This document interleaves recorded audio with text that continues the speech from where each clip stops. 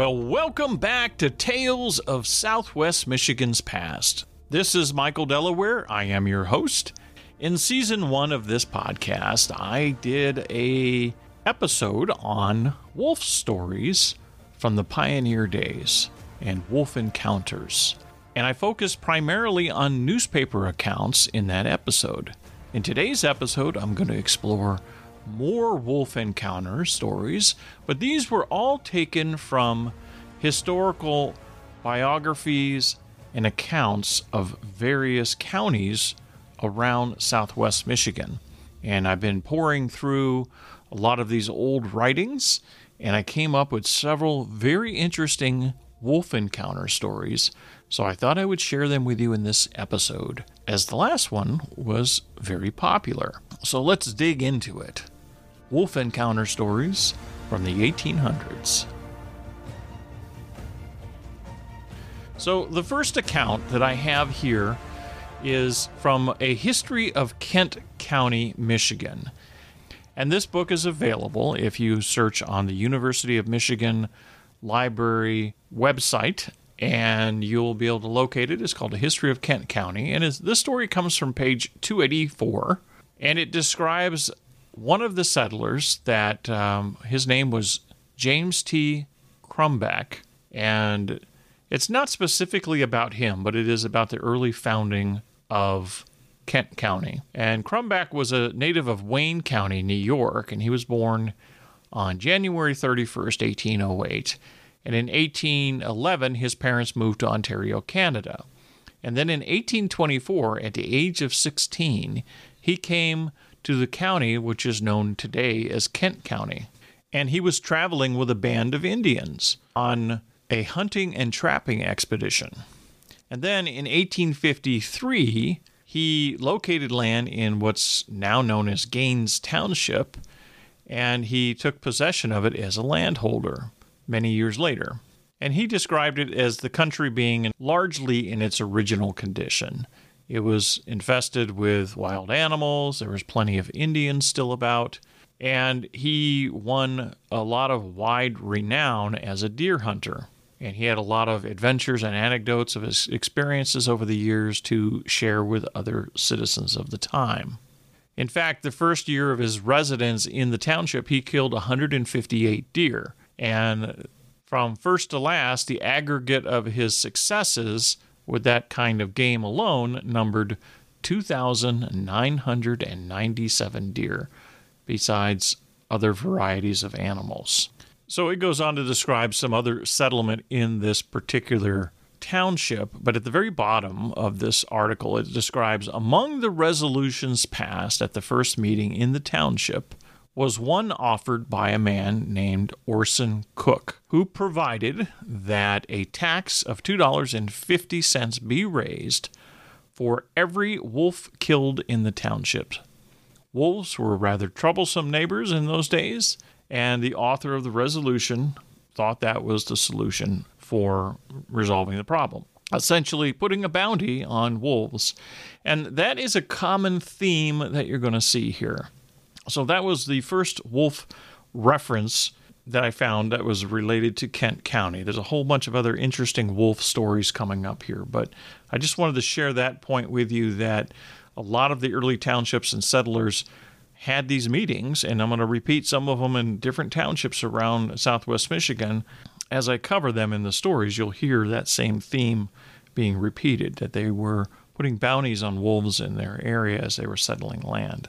There's another notation in 1835 in a book called A Compendium of History and Biography of Kalamazoo County, and that was on page 65, and it says, at a town meeting held in April 1834, it was voted to raise $100 as a wolf bounty, $4 to be paid for each scalp taken in the town until the money was expended.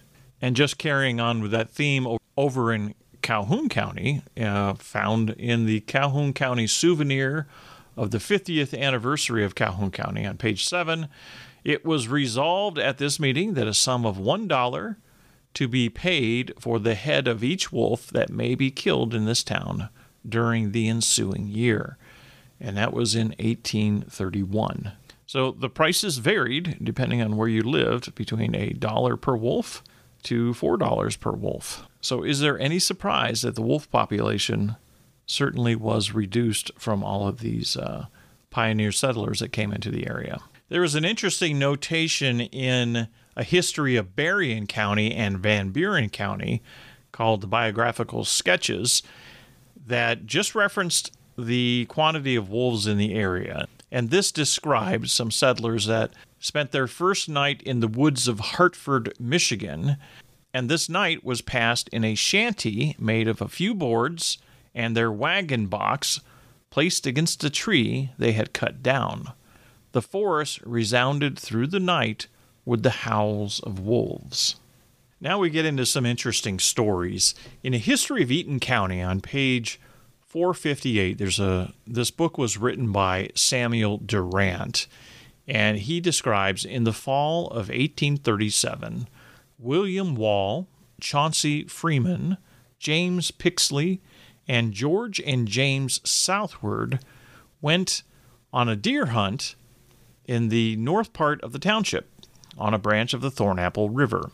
James Southworth stationed himself on the runway while the others separated for the purpose of driving in the deer. Ere long, they heard the report of James Southworth's rifle, quickly followed by a second, and next they heard him call.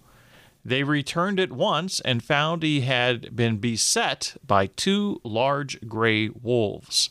He had seen 3 of them passing and shot one, whereupon the others turned and came close to him, one on each side, before he had time to reload. As one of the animals stepped back a little, Mr. Southworth poured some powder into his rifle and rolled a bullet down and shot the brute in the neck, but did not kill him. At that juncture, William Wall appeared, and the wounded wolf went into the thicket. Messrs. Pixley, Freeman, and Wall followed to drive him out, while the 2 Southwards stood ready to shoot. Mr. Freeman came upon the wolf lying down, and looking him in the face, and forgot to shoot.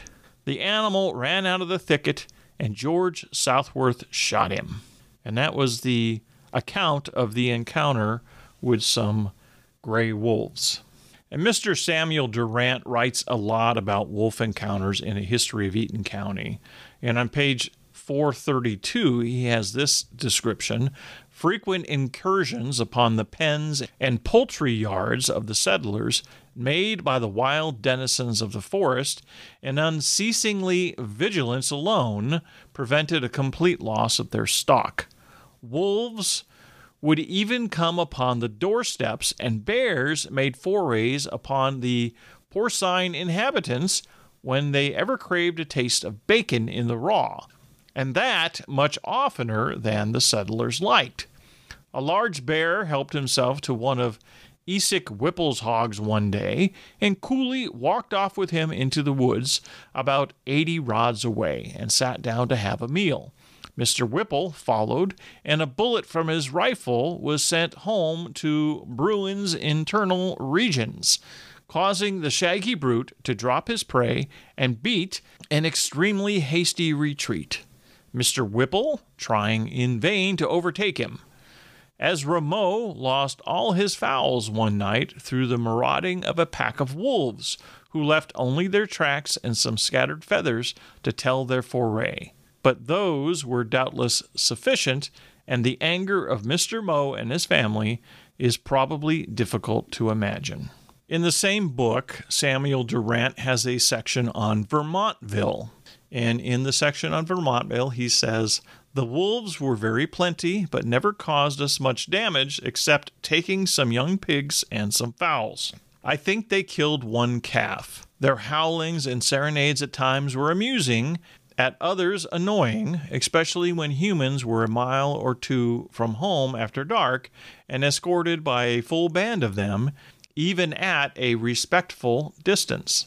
We often found that they followed us when we went to a neighbor's in the evening, but unseen by us." And that was the testimony of one of the early pioneers from the early 1830s. And Samuel Durant wrote an edition called History of Ingham and Eaton Counties. And on page 486 of that book, he has a section on the early settlement of Calamo Township. And it was written in 1880, but it describes accounts from 1837 through 1841. And it describes that the first married couple that occurred in the township was Marvin Bailey and Jane Butler, and it had Sylvanus Hussicker officiating. Louisa Spalding, daughter of P.S. Spalding, was the first child born in Calamo, and her birth occurring on March 2nd, 1839. The death of Edgar Spalding, January 9th, 1837, was the first in town. He was buried at Bellevue, Henry Harris officiating. And then at the very bottom here it says, Alexander Merritt was the first postmaster. The first mail carrier, Oscar Spalding. Route from Bellevue to Odessa. First physician was John Hall. First merchant was Frank Fitch. First blacksmith was Archibald Scott. The first mill was built at Carlisle by Charles Moffat. And the first sheep brought into the town by Jonathan Dean, but their stay in Calamo was of a very short duration, as in less than 3 days they were devoured by the wolves. So that was just a little interesting account of the early days of Calamo Township. And then I came across this reference in A History of Jackson County, Michigan, that was published in 1881, and it describes the early wilderness territory of Michigan in a very interesting way. And I'm just going to read it to you. It's a couple of paragraphs long, but it has a very unique look at the early pioneer period. And it says, in 1832, Roswell Crane, formerly of Jackson County, called at my residence on Gull Prairie and informed me that he had located near to on the west side of Battle Creek and was therefore my neighbor. It was very gratifying to learn that I had a neighbor 14 or 15 miles in the eastern direction, because J.D. Pierce at Rice Creek had thus far been my nearest neighbor in that direction. So this person was living 15 miles west of Battle Creek, and this new neighbor had settled there and came over to see him. And his nearest neighbor prior to that was in the Marshall area on Rice Creek. So you kind of get an idea how everybody was so spread out during that time. Whoever thinks that the movements of the world are slow, let them compare matters and things of the present time here with those of a few years ago, when it might have been said that even since the dawn of creation, when the morning stars sang on that glorious event, that the greatest part of Michigan was unoccupied, unknown, and avoided because it was supposed to be a pestilential waste. It is within the recollection of many persons still living when Ann Arbor was the extreme west end of the habitable world, beyond which the sun went down into a bottomless morass where the frightful sounds of yelling Indians, howling wolves, croaking frogs, rattling masiguas, and buzzing mosquitoes added to the awful horrors of that dismal place. But very fortunately for us, that illusion was dispelled, so that out of that worthless region there arose one of the most beautiful, productive, and prosperous states in the Union. Michigan has the largest lakes, which are literally alive with delicious fish, the best climate, soil, crops, minerals, timbers, schools, colleges, churches, laws, smart old men and women, bright boys, and good girls. And that was the end of that notation. Now, he was talking about that viewpoint of looking back from 1881, looking back at the early period of 1832, which is very unique.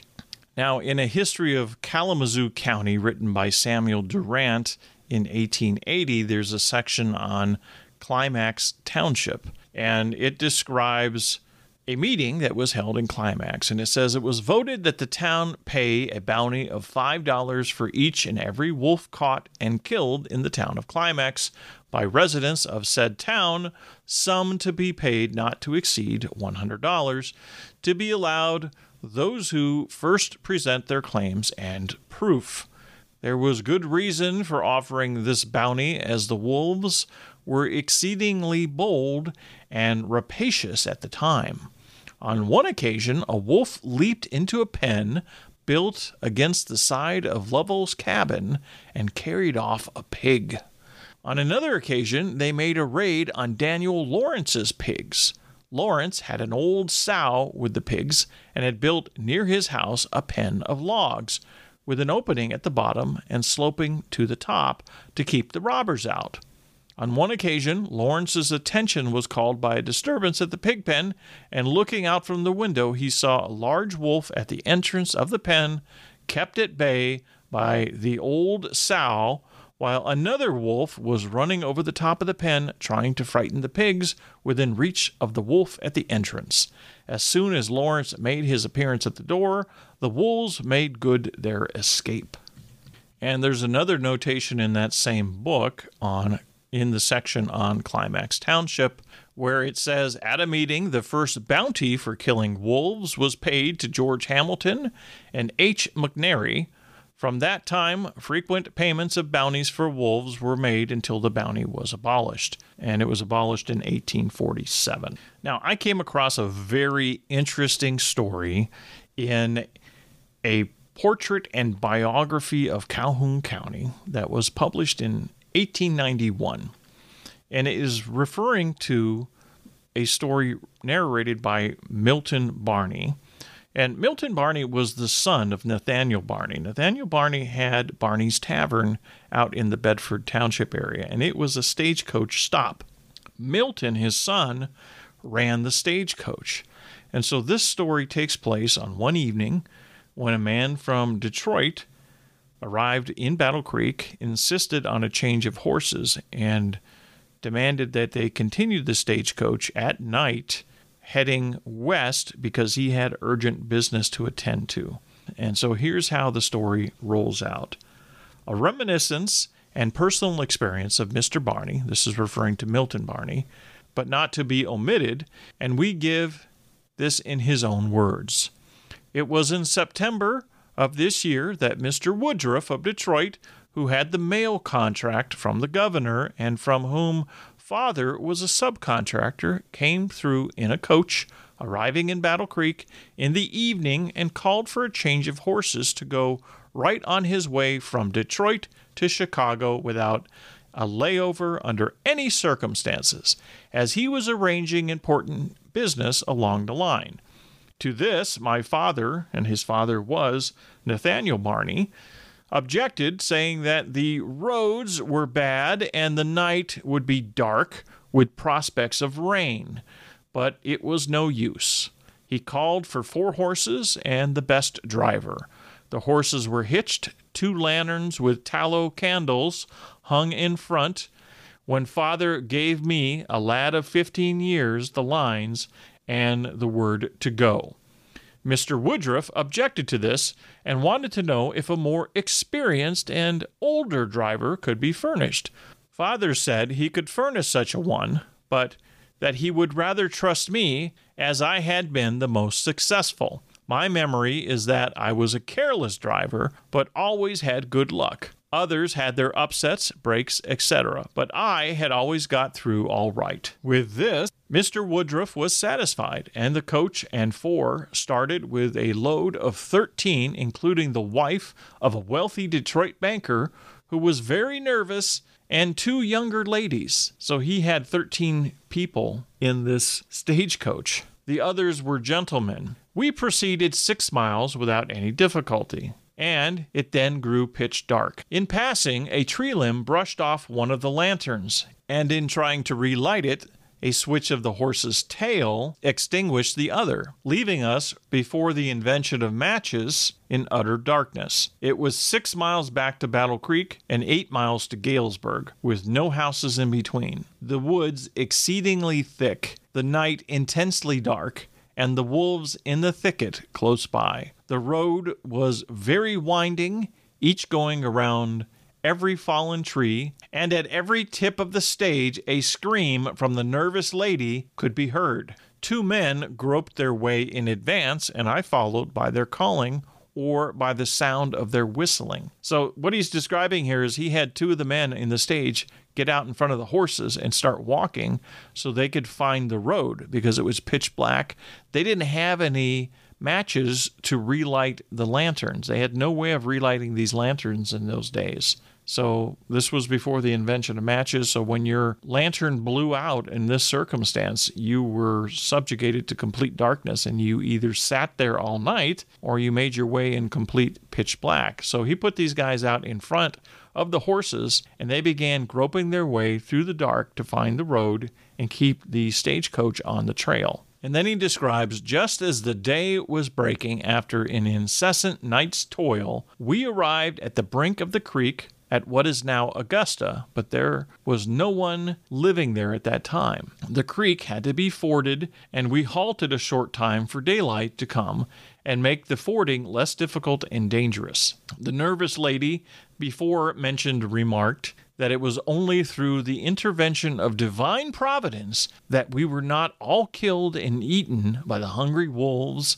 that had howled around us all night long. Mr. Woodruff remarked that he thought that he should give the boy who had done such a good job of driving a part of the credit. Acting on this hint, she took me under her special care after that, paying for my breakfast at Kalamazoo and saying if I ever came to Detroit, by all means to call upon her. And that was the end of that story. It was kind of an interesting insight into the pioneer period with stagecoaches and the intermittent threat of wolves in the darkness that followed the trails. And they could hear them in the brush and hear them howling in the night. And it must have been quite an experience to go through that. Can you imagine riding in a stagecoach in pitch black and then having your lanterns blow out and then having to proceed with a slow pace of somebody walking before the horses and making sure you're still on the trail in the middle of the night? What a crazy experience. In this same book on portrait and biography of Calhoun County, there's a mention of a story of the Warren family that settled in the Comstock area, and they described it as their sheep were frequently killed by wolves, which were very numerous, as were deer and other smaller animals. And I'm going to close out this episode with a story of a man named Calvin Hill from 1840, and it was published in A History of Allegan and Berry Counties, and this event happened in 1840. Calvin Hill recalls how, in the year 1840, he went one night across lots through the snow to visit his father, and how, upon returning, he was chased by a pack of wolves. Grievous was his dismay, and great was his haste as he fled towards his home before his ferocious pursuers. But fortune favored him in giving him but a short distance to cover before reaching his house. Else he might not have been spared to tell the story. As it was, he reached his dooryard just as the leader of the hungry horde was close upon him. With a loud cry, Hill leaped over the fence. At that instant, his wife appeared at the doorway with the light, and the wolves, suddenly appalled by the cry and the light, stopped short, and then, in a trice, their intended victim was safe within the walls of his cabin.